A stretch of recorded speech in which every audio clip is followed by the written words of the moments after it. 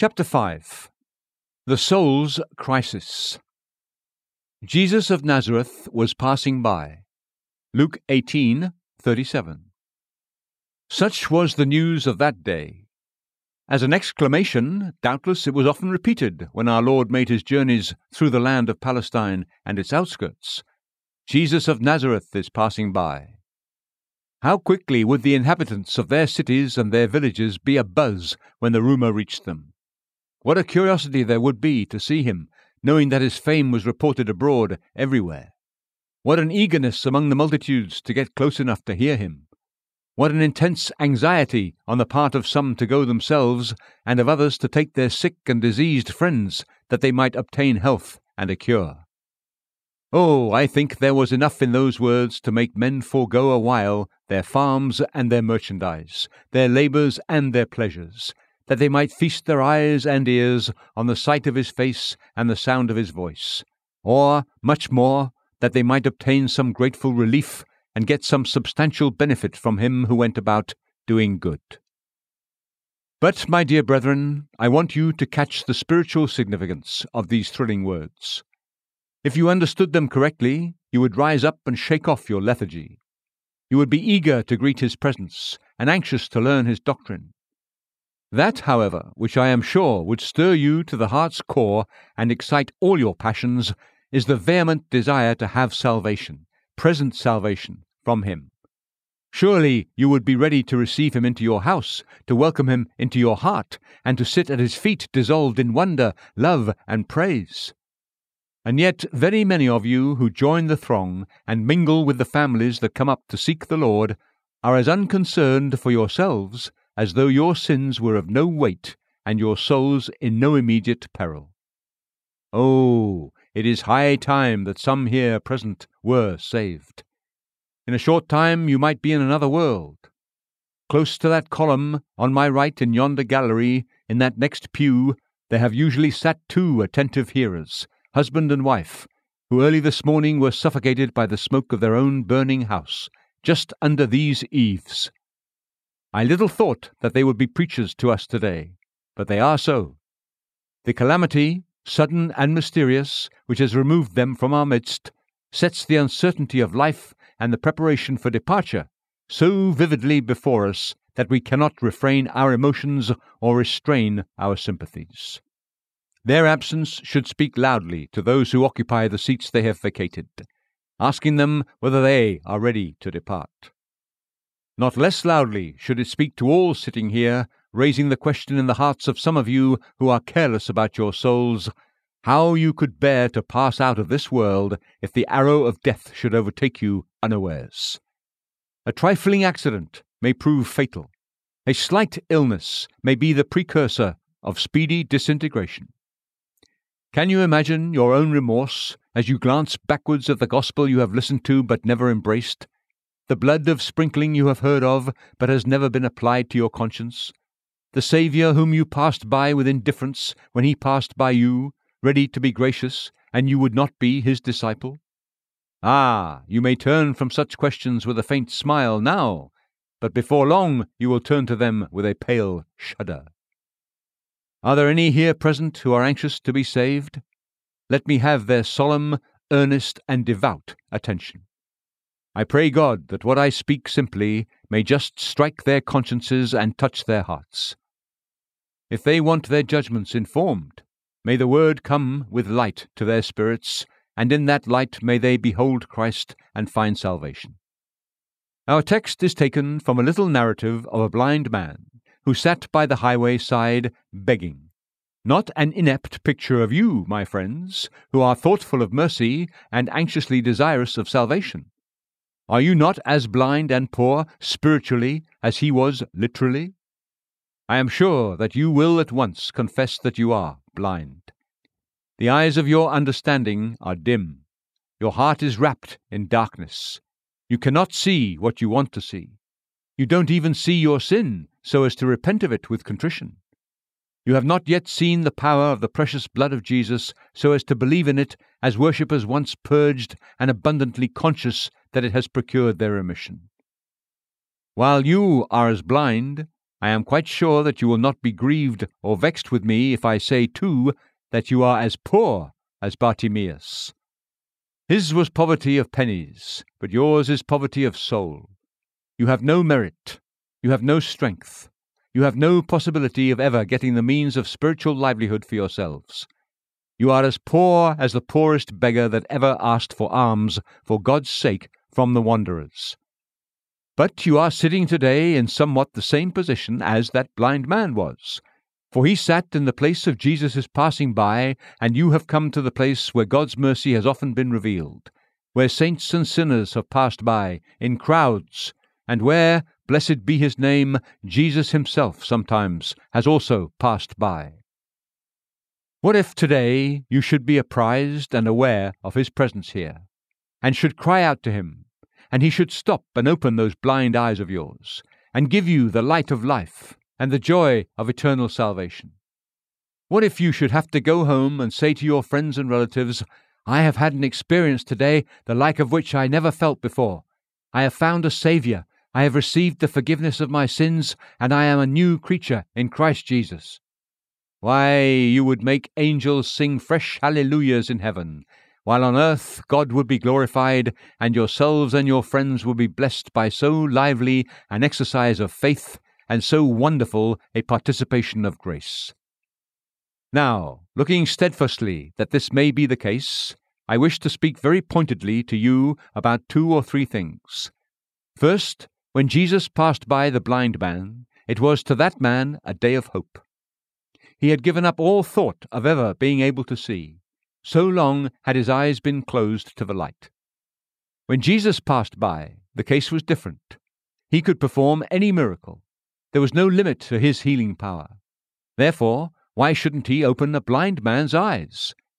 And you, my anxious friend, you have felt that you could not be saved. Of course, if it depended upon yourself, you could not by any duties you discharged or any services you performed acquire merit enough to enter heaven, or even to procure the forgiveness of your sins on earth. But if Jesus Christ has come into the world to save that which was lost, it is a totally different matter. He can certainly pardon the greatest offenders, and he can deliver from going down into the pit the most undeserving of rebels. It was an hour of hope to that blind man, and if Jesus passes by now, this is an hour of hope to you. But does he pass by? I answer, yes. There are different respects in which this may be interpreted of our Lord's conduct. In a certain sense, he has been passing by some of you ever since you began to discern right from wrong.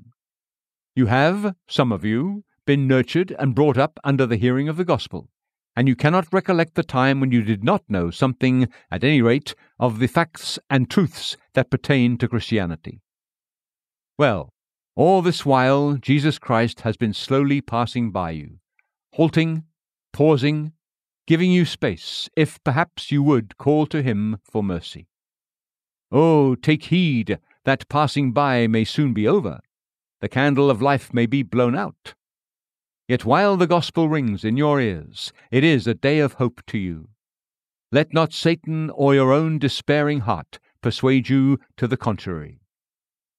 More especially is it a time of Christ's passing by when the gospel is preached with power.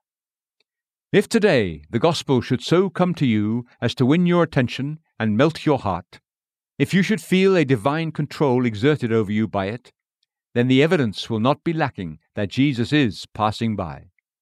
Or, if the gospel, though it does not affect you, should convey such an influence and bring forth such fruits in others who are sitting in the same pew with you that they should be saved, then depend upon it that the kingdom of God will have come near unto you. It will then have passed by, and you will have received no blessing because you did not seek it in faith. Yet responsibilities will have come upon you, from which you will not be able to escape. Jesus will have passed by other blind men. They will have asked for sight and received it, while you will remain blind, not because Jesus cannot heal you, but because you have not asked for his healing, but have continued still in your unbelief of him.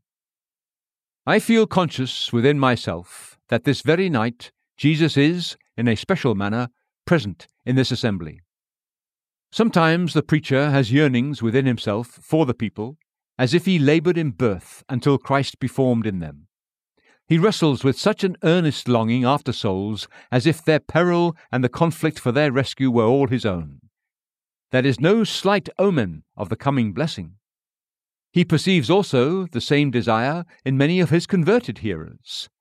As he knows that they are praying to God with much vehemence of spirit to bring in the sinner, the atmosphere of prayer becomes to him an indication of the time and the place where Jesus manifests himself. For where his people pray, Christ is surely present. I encourage you then with hopeful signs of heavenly grace. This is a hopeful hour. If you have lived up till now unsaved, I indulge the fervent hope that the hour has now come when you shall find salvation. Though you may up to this time have sought and sought and sought in vain, yet now surely the set time to favour you has come. Lord, grant it may be so, that it may be so to many, and we will bless your name. Secondly, as it was a time of hope for that poor blind man, so was it especially a time of activity. You who anxiously desire salvation, regard attentively these words. A man cannot be saved by what he does. Salvation is in Christ, yet no man is saved unless he seeks earnestly after Christ. This blind man did not open his eyes himself. What he did not help or contribute in any degree to his attaining sight. Nevertheless, he had to seek Jesus to have his eyes opened. There was enough in this to kindle all his passions, summon all his faculties, and engage all his energies. But most certainly there was nothing in it to exercise his skill in discovering or applying a remedy, nothing to win him any honour, and nothing to entitle him to any reward. Yet this man is a picture of what we should be if we desire to be saved. He listened attentively. He could not see, but he had ears. He could catch the sound of footsteps. The silence that was broken by crowds coming along the road to Jericho was peculiar. The tramp was of an unusual sort, and the tone of voices far different from those of wrangling or of revelry or the songs of common travellers. He listened. Yes, he listened with all his ears. So, whenever the gospel is preached, do not give it merely such a hearing as you might give to an ordinary story that is told to you. But hear it as God's word. Hear it with bated breath and profound reverence. Drink it in as the parched earth drinks in the shower. Hear it, fearing to miss a single word, lest that should be the word that might have blessed you. I believe attentive hearers are the most likely people to get the blessing. Let none of us, therefore, when we go to the courts of the Lord's house and hear a gospel sermon, permit our thoughts to be wandering here and there, but let us give scrupulous heed, if so be it that we may detect the footsteps of the Lord by the conversation of his disciples. But this man, after he had heard with discrimination, inquired with eagerness what it meant. Oh, how I wish our hearers would begin to ask, what does it mean? I can say that I put my words as plainly as I can. Oftentimes, when there is a bunch of gaudy flowers of rhetoric that I would rather use and could use, I have thrown them all on a dunghill, because they might have stood in some poor sinner's way, and he might not have understood the plain truth so well. But still, for all that, talk as we may, the carnal mind understands not the things that are of God. It is a blessed sign when men begin to say, what is it all about? What is the drift of this gospel? What does the man mean by sin and its heinousness? What does he mean by Christ and his precious blood? What is it all about? Some of you only skim your Bibles when you read them. I wish you would stop and ponder and ask of Christian people who have experienced these things, what do these texts mean? So too, if there be anything in a sermon that baffles you, I wish you would seek out some godly and instructed Christian and say, explain to me, Father, what this thing signifies. I should have great hopes of you if you were thus inquiring after the plan of salvation. Is it not worth your while to ask the question, sirs? When a man has lost his way, he will ask 20 people sooner than he will continue to pursue a wrong course. And will you lose your way to heaven through not asking old travellers to direct you? Do, I pray you, be in earnest to learn, and it shall not be long before God shall teach you. For whenever he makes a man conscious of his ignorance and anxious to be taught, God the Holy Spirit is quite sure to instruct him before long. When this man had asked the question, and had been told in reply that Jesus of Nazareth was passing by, notice what he did next. He began to pray. We are told that he cried. His cry was a prayer, and his prayer was a cry. It took the form of a pitiful and emphatic outburst of desire. Jesus, Son of David, have mercy on me. It was a short prayer. He didn't need a prayer book. Being a blind man, he could not have used one if he had had it. Blessed be God, we need no book of prayers. We need such prayers as blind men can use quite as readily as those who can see. And what a comprehensive prayer it was. Have mercy on me. Have mercy on me.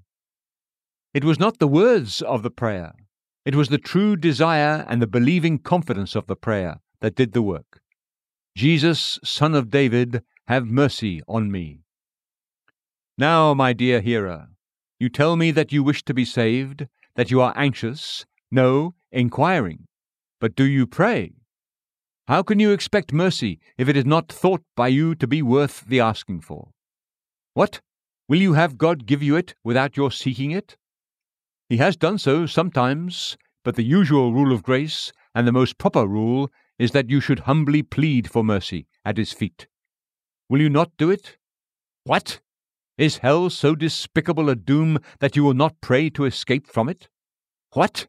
Is heaven so trifling a destination that you will not pray that you may gain it?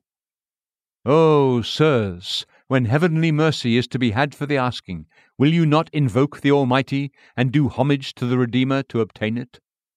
Then how richly you deserve to die. Being placed on pleading terms, you will not plead, and being bidden to seek the Lord while he may be found, you wilfully refuse to seek him. Yes, richly do you deserve to perish in your sin. But it must not be so with you. I cannot look you in the face and think you will do such disdain to God's claims and your own interests. No, you will pray. I trust you will. You will cry with your whole heart to God. Be assured that never did a man really cry for mercy and continue to do so with his whole heart, but sooner or later mercy came. There are no praying souls in hell. God never damns those who are pleaders for mercy. If you do but lay hold on the cross of Christ and say, I will not let this go unless I get the blessing, I will not cease until I win my soul's desire, then you shall soon have the mercy that you seek. Oh, that God would stir you up thus to pray. As this man prayed, there were some standing by who said, Hush, hold your tongue, you're disturbing the preaching.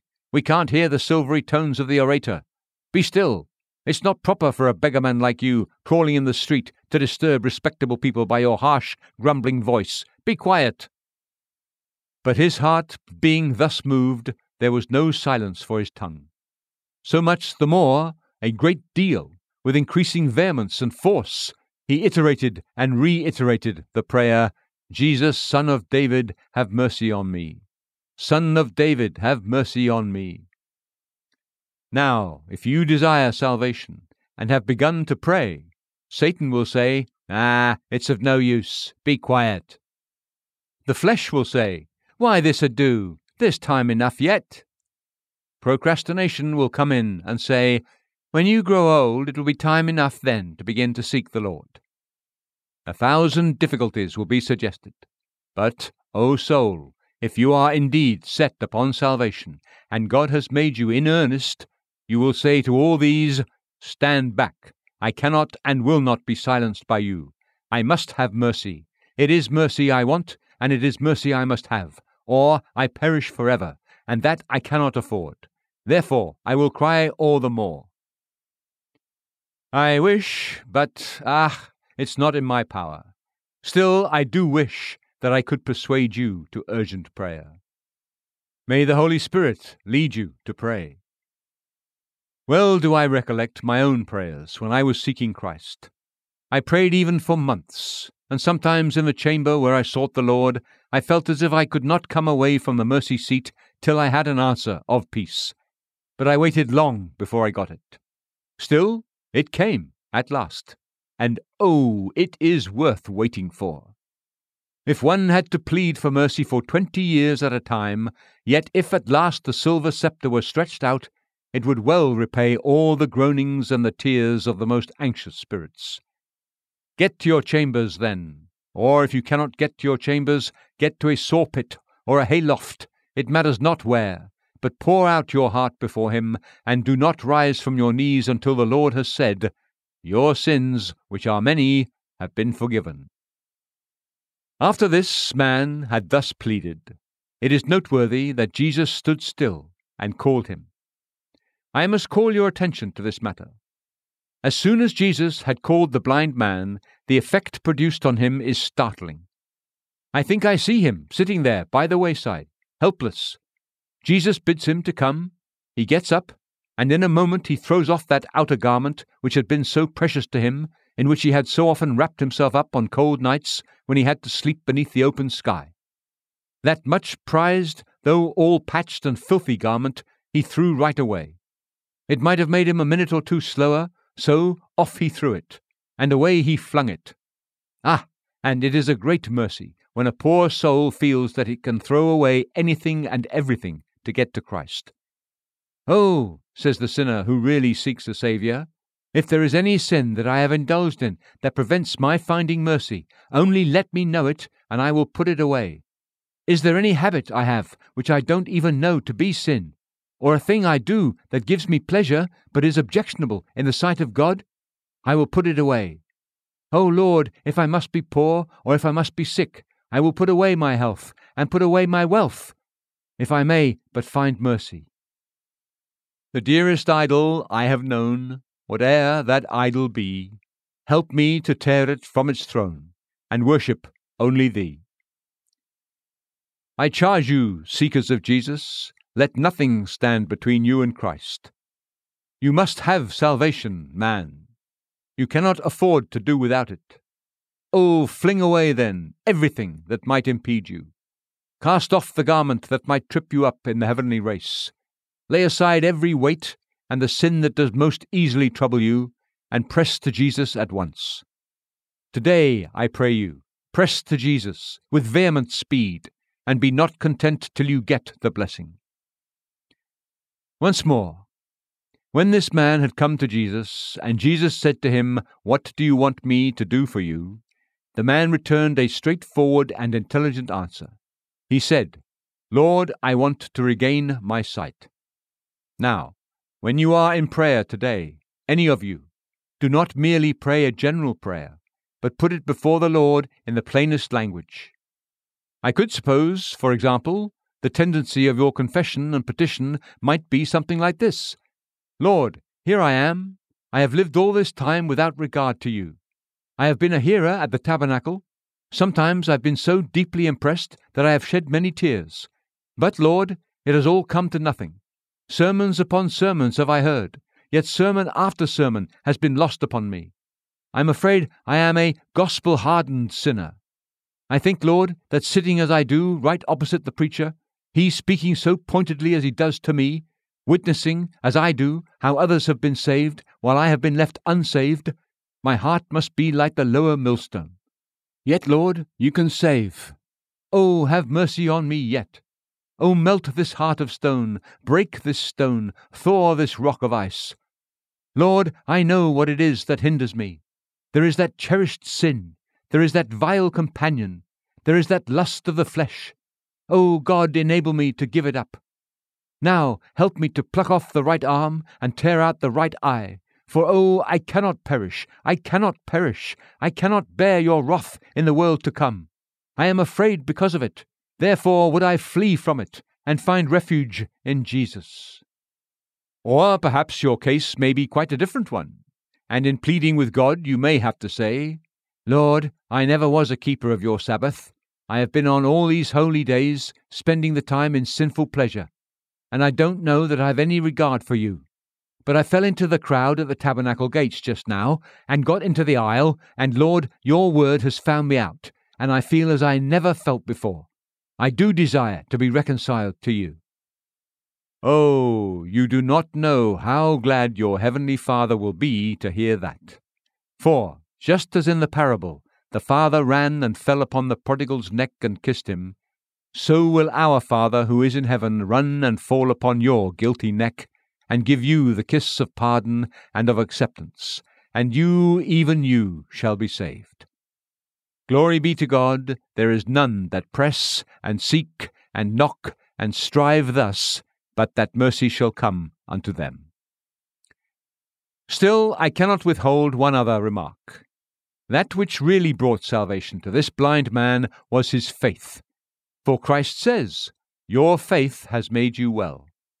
Now, here is the greatest point of all: faith. Faith, for work without faith is of little worth. Faith is the great saving grace. It is the real life germ. What is faith, you say? Anxious inquirer, if you would know what faith is, understand that the other word for it is trust, belief. The faith that saves is a belief that Jesus Christ, the Son of God, offered an atonement for sin, and then, after a firm conviction, it is a simple trusting in that atonement for your salvation. Can you, this night, I pray the Holy Spirit enable you, can you this night trust Jesus Christ? When I ask that question of an awakened sinner, it seems to me as if the answer should always be, "Can I trust him? Alas, indeed! Such a Saviour, so divine, offering such a sacrifice as the death of his own self, surely I can trust him."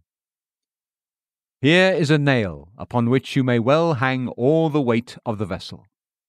Here is a bridge over which tens of thousands of the weightiest sinners may cross safely. Come then, sinner, what say you? Are you resolved to trust Jesus? If so, your faith has saved you already. Go and wrestle in prayer till you get an assurance of it. Time flies, and I must not delay. Therefore, let me have a solemn word upon another point. When Jesus was passing by, it was, as we have said, to the blind man an hour of hope, and it was an hour for rousing himself to action. Now we notice, thirdly, it was an hour of crisis. Did I not observe just now that while life lasts, Jesus is passing by? That is true in one sense, but I also believe that in many cases the hour in which they will ever be able to find mercy is past long before men die. There was a man who had listened to an earnest gospel exhortation, and as he listened, he felt that the preacher was speaking out his inmost heart to him. He thought within himself, "That is an important matter." As he listened, the importance of the matter seemed to strike him more and more. His tears began to flow, and he resolved that when he reached his home that night, he would seek the Lord. As he went on his way, a companion met him and said, "Come with me," and he invited him to a certain alehouse. He was revolted at the thought for the moment. He stood still, and the deliberation seemed to go on in his soul. Which shall it be? Shall it be my jovial companion, or shall it be that earnest prayer on which I have resolved? He hesitated a moment, and his better self, or rather the Holy Spirit within him, conquered. And that night, as he knelt, divine light shone into his soul, and he became a Christian. On that same occasion, there was another man who passed through precisely the same experience, and to whom the same temptation came, but he yielded to it, and he was never after that troubled with such another difficulty. He listened again to sermons, but he never felt under them as he did under that. They lost all interest in him. After a time, he left off heeding the means of grace, and he is at this time a blasphemer, though before he seemed to stand upon the very borders of salvation. Probably to this last man there will never come a day of grace again. He has now put himself beyond the reach of it as to the means, for he attends no place of worship, and gives no heed to anything of the kind. Religion has become a thing for him to laugh at, and its preachers the objects of his scorn. Here were the turning points of these two lives. Grace decided the one, and the flesh decided the other.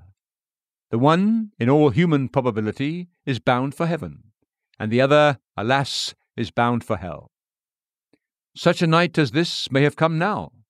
I don't know that young man, nor where he sits today, but he is here. He has, after this service is over, an engagement of a sort that if his sainted mother in the country could but know of it, it would make her very hair stand on end with horror, to think that her son should have come to that. I charge him by the living God to give up that sin, or else this night he may seal his own damnation.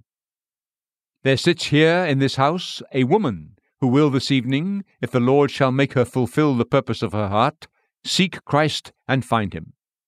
But if the temptation that is now striving with her should overcome her, and the evening should be spent after all in idle chat, then her conscience shall be seared as with a hot iron, and from this hour it shall not be possible for the shafts of the gospel to come at her. Oh, that God may decide your case rightly for you, helping your will, your stubborn and wicked will, to yield and bow to the blessed instigation of his Holy Spirit in your hearts, for I am persuaded that this is an hour of crisis to many here. Lastly, remember that this hour of Jesus passing by is an hour that will soon be gone. Did you notice that word? Jesus of Nazareth was passing by. He's not stopping. He is passing by, for he is going on towards the walls of Jericho to pass through its gates. Blind man, it is now or never, for he is passing by. He has come up to where you are. Cry to him now. He has passed you, but cry to him. Now, man, he is long past, but he can yet hear you. Cry to him now. Ah, but he has passed and is gone, and the man has not cried. And now there is no other who can open his eyes, and neither will this son of David, for he has passed by and been unasked, unsought to bless. You had Christ passing by when you were young. I wish to God you had said to him then, "Have mercy on me." But you waited till he came up to you in middle life, and yet you did not seek him. Alas for that! And now the grey hairs are stealing over you, and a half-century of unbelief has hardened your heart. You are getting near to 60 years of ungodliness, but he is not out of earshot yet. He will hear you now. Oh, cry to him, I pray you, cry! And may God's Holy Spirit, who is the author of all true begging, breathe in you now a cry that never shall be stopped until you get the answer, "Your faith has saved you. Go in peace." Now it may be that some here to whom I'm speaking think that this preaching is all child's play, and that our talking about these solemn things is very easy.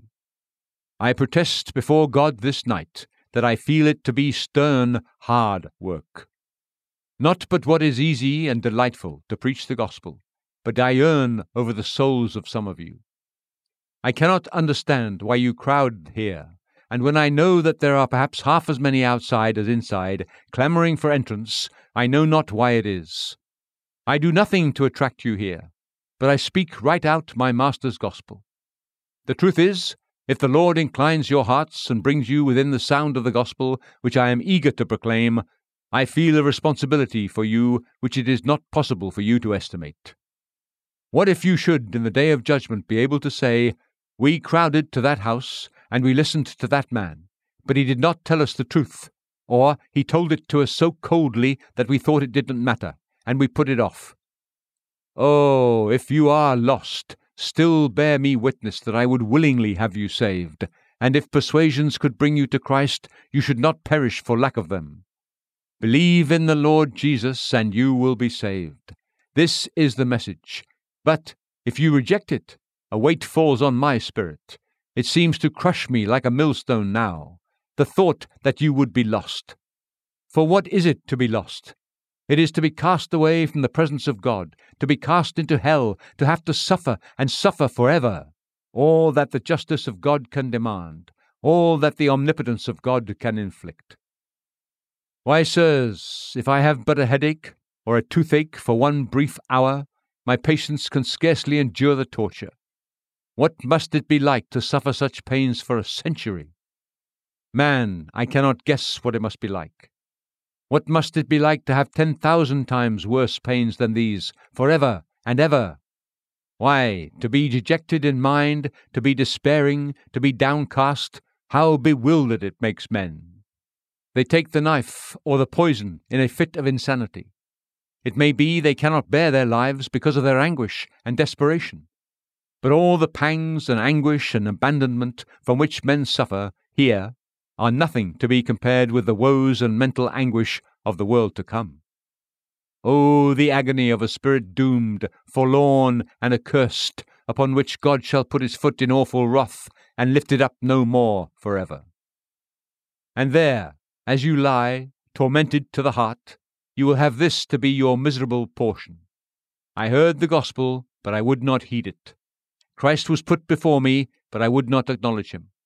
I was entreated to believe in his name and fly to him for salvation, but I hesitated, hung in suspense, objected, and at length denied him. And all for what? For a little drink, a little dance, a little sin that yielded me but slight pleasure, or for worldly gain, or for low and grovelling vices, or for sheer carelessness and gaiety. Lost, lost, lost, and for nothing. A sinner damned. He lost his soul, but he did not gain the world. He gained only a little frivolous pleasure, even that poor chump change he spent in an hour, and then he was forever cast away. May it not be so with you, not with one of you, old or young, but the Lord have mercy upon the whole assembly, for his dear name's sake. Amen.